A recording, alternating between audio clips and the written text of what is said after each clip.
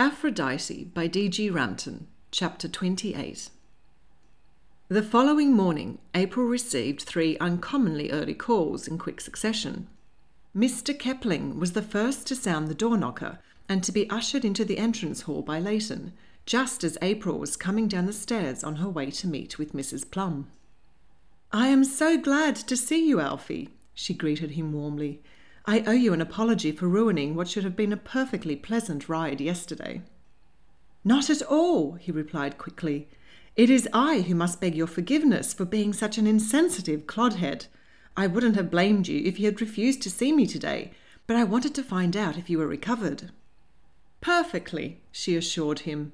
"My indisposition, for want of a better word, is only ever of a temporary nature, usually when my person happens to find itself on the back of some poor equine creature. I'm sorry if I was the cause of any anxiety." No, the blame lies squarely with us for being blind to your distress." "I chose not to let you see, so the fault remains with me," she replied, already bored of his gallantry. "I hope you did not mind that we left the park without you. Eustace was kind enough to procure a carriage and escort me home." "Oh yes, he told me, and I didn't mind in the least, I assure you. Before I forget—" He removed a small glass vial from his breast pocket and triumphantly held it out to her. "I've found some." "What is it?" she asked, taking the bottle from him. "The hartshorn." "Hartshorn?" Having no recollection of what had passed between the gentlemen yesterday, she stared at the bottle in distaste. She had always felt a certain disdain for women who relied on hartshorn and the like, and assumed feeble constitutions in an effort to make themselves interesting. "Mr. Royce suggested I procure some for you," he explained, a little crestfallen at her reaction. "Only it took me a dashed long time to find it. First I tried an aunt of mine, thinking it'd be quicker than going to an apothecary, but she would have it that I sit down to breakfast with her, and by the time she let me get a word in edgewise, it was near enough midday. Not that she had any, as it turned out. Apparently never touches the stuff. Seems strange to me. Thought it'd be just the thing she would use, for she's forever complaining about her nerves failing her, so it stands to reason. In the end, I had to go to the apothecary after all, but by then I suspected you were already at home and didn't want to be disturbed, in case you were indisposed, and I thought Lady Hartwood would probably have given you some. But the thing is, I've no use for it, not since my mother died, so it's yours if you want it." "Oh, how thoughtful of you, Alfie," she quickly put in, moved by this tangled speech. "Thank you for going to so much trouble on my behalf. A little hartshorn is just the thing to revive me." Mr. Kepling instantly brightened and waited. Too late did April realise her mistake. "Oh, I did not mean now. I meant—" She faltered under the weight of the earnestness of his expression. He appeared inordinately eager to witness her availing herself of the beneficial effects of his gift, and she realised with a sinking heart that, although he hid it better, his infatuation with her still continued. She removed the stopper and slowly raised the small bottle to her nose. Regrettably, it was at this point that the second caller of the day made free use of the door-knocker. The noise so startled April that she inadvertently drew in a sharp breath, and the noxious fumes burnt their way up her nose and into her lungs. She instantly fell into a fit of coughing, from which she only recovered once Leighton had hastily procured a glass of water for her. Mr. Kepling was all solicitude and hovered about her, until his attentions became so oppressive she snapped, "Please, don't fuss over me." She could see that she had hurt his feelings and had to stop herself from softening her rejection. The sooner he was brought to realise that she was not the woman for him, the happier he would be.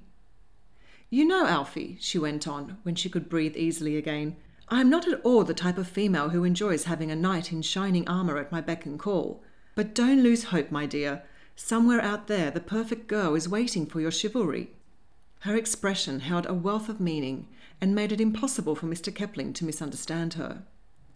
He coloured and looked away sheepishly. Having made her point, April turned to Leighton and said, "The door, if you please. I am fully recovered." The butler cast Mr. Kepling a dark look, and, muttering to himself in a way that left no doubt as to where he lay the blame for his mistress's short-lived affliction, he shuffled to the front door. "I heard you the first time," he snapped as he opened the door and glared at the unsuspecting visitor.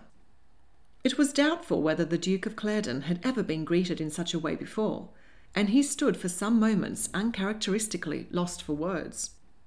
"Leighton, do let his Grace come in," April instructed. "My apologies for keeping you waiting, Eustace.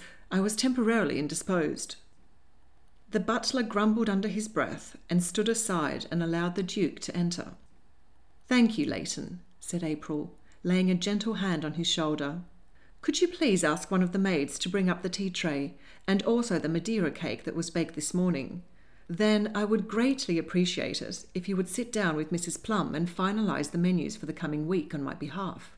I have no time myself, and I know she hoped to finish her shopping list this morning. And afterwards, perhaps you could compile a list of the wines we should purchase for the coming months. I know I can count on you to know just what we like."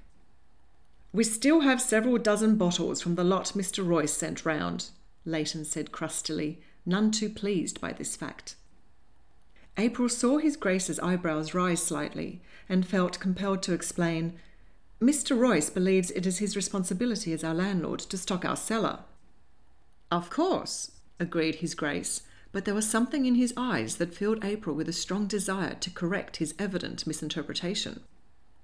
"The wine provided by Mr. Royce belongs to the house and must remain here," she told Leighton, "which is why I would like us to buy our own stock. It will likely take several hours for you to compile the list, so I suggest you find somewhere quiet to undertake the task, your room perhaps, and allow Keenan to take care of any callers." As soon as Leighton had left to carry out his orders, his Grace said with a wry expression, "You know, my dear, you will soon run out of tasks that require him to be seated." "Poor Leighton," she sighed. "His knee is paining him terribly, and his temperament suffers as a result.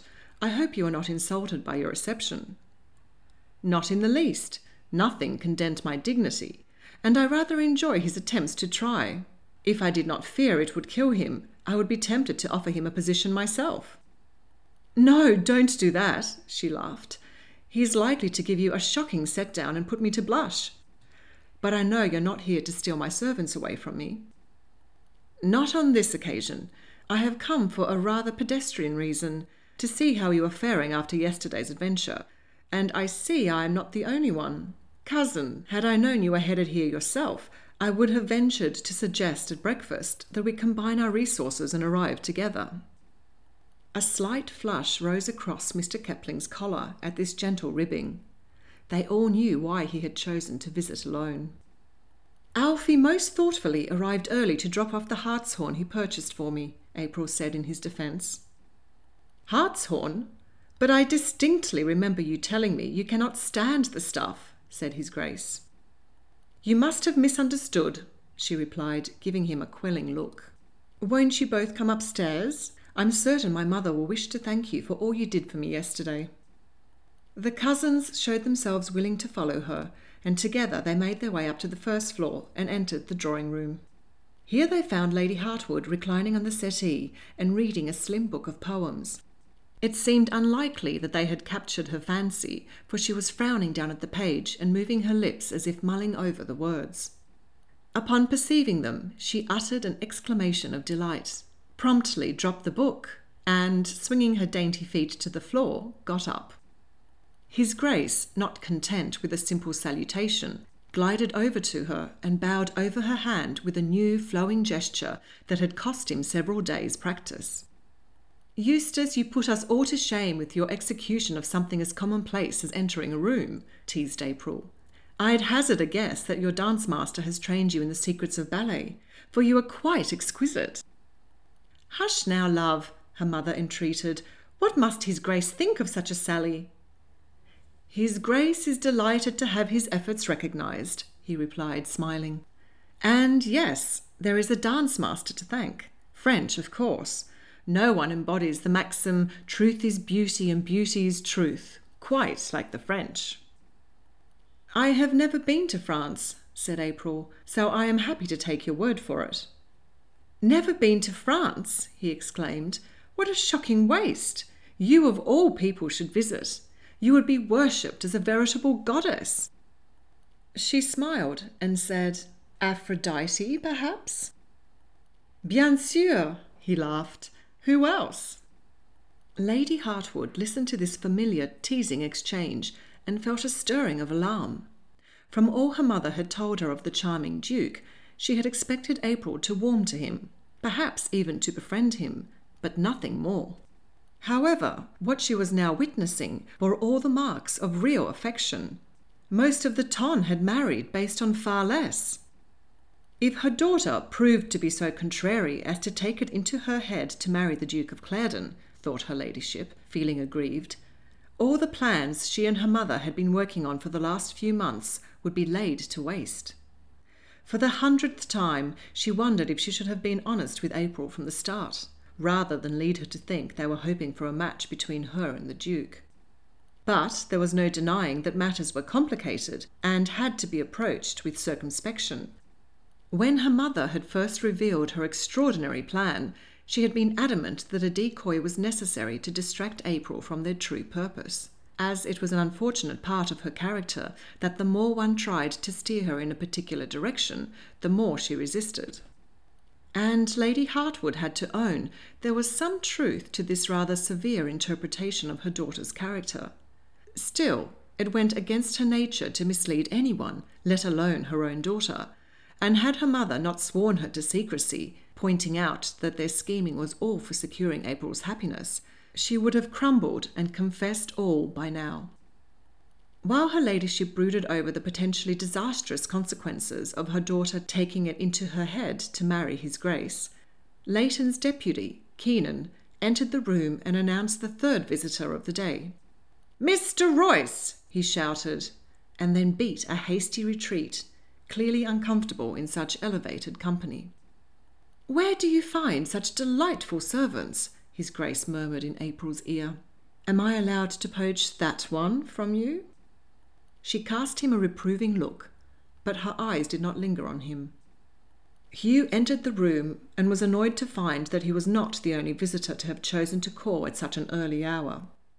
With all that had occurred yesterday, he had forgotten to give April the correspondence Mrs. Delamere had entrusted into his care, and he had come today to finally do so.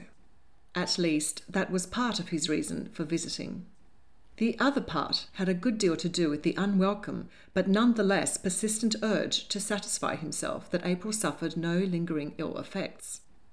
Striding forward, he presented himself to Lady Hartwood. "How do you do, ma'am?" he said, taking her hand and smiling down at her.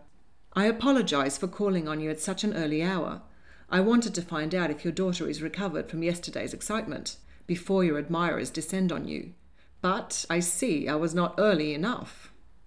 He glanced across at the cousins in a manner that could scarcely pass as a greeting. "It's always a pleasure to see you, Hugh dear," said her ladyship. "But I shall let you address your question to my daughter. She tells me she is recovered, but I know she would never admit to it if she were not." Hugh turned to study April with a deliberation she found unnerving. "Really, mamma," she said, laughing uncomfortably, "I am perfectly sincere when I tell you I am myself again." Hugh's eyes lingered on her, and April was relieved when a maid entered with the tea tray, for it afforded her the opportunity to turn away and serve. "I hope you will excuse me," Hugh addressed Lady Hartwood, "but I can't stay long. My other aim in coming today was to deliver some correspondence into Miss Hartwood's hands." April was in the process of handing Mr. Kepling a serving of cake and looked across at Hugh with a puzzled expression. "Correspondence for me?" "Yes. Mrs. Delamere requested I deliver it personally. The information contained within apparently also pertains to myself." "Oh, I see." She waited for him to hand her the letter. However, he made no move to do so. "In private," he said brusquely. "Oh, of course, I shall take Mr. Royce to my office, mamma, unless you have some objection?" "None at all," returned Lady Hartwood, looking remarkably pleased. In the last few minutes it had become clear to her that although her daughter shared an easy affection with the Duke, Her loss of composure in Hugh's company pointed to feelings of a depth and complexity that outweighed those of mere friendship. "Now run along, love," she continued, "and have no fear that we will miss you. His Grace, Mr. Kipling, and I are perfectly capable of entertaining ourselves." "Indeed we are," agreed His Grace. "There is not the least need to hurry back on our account."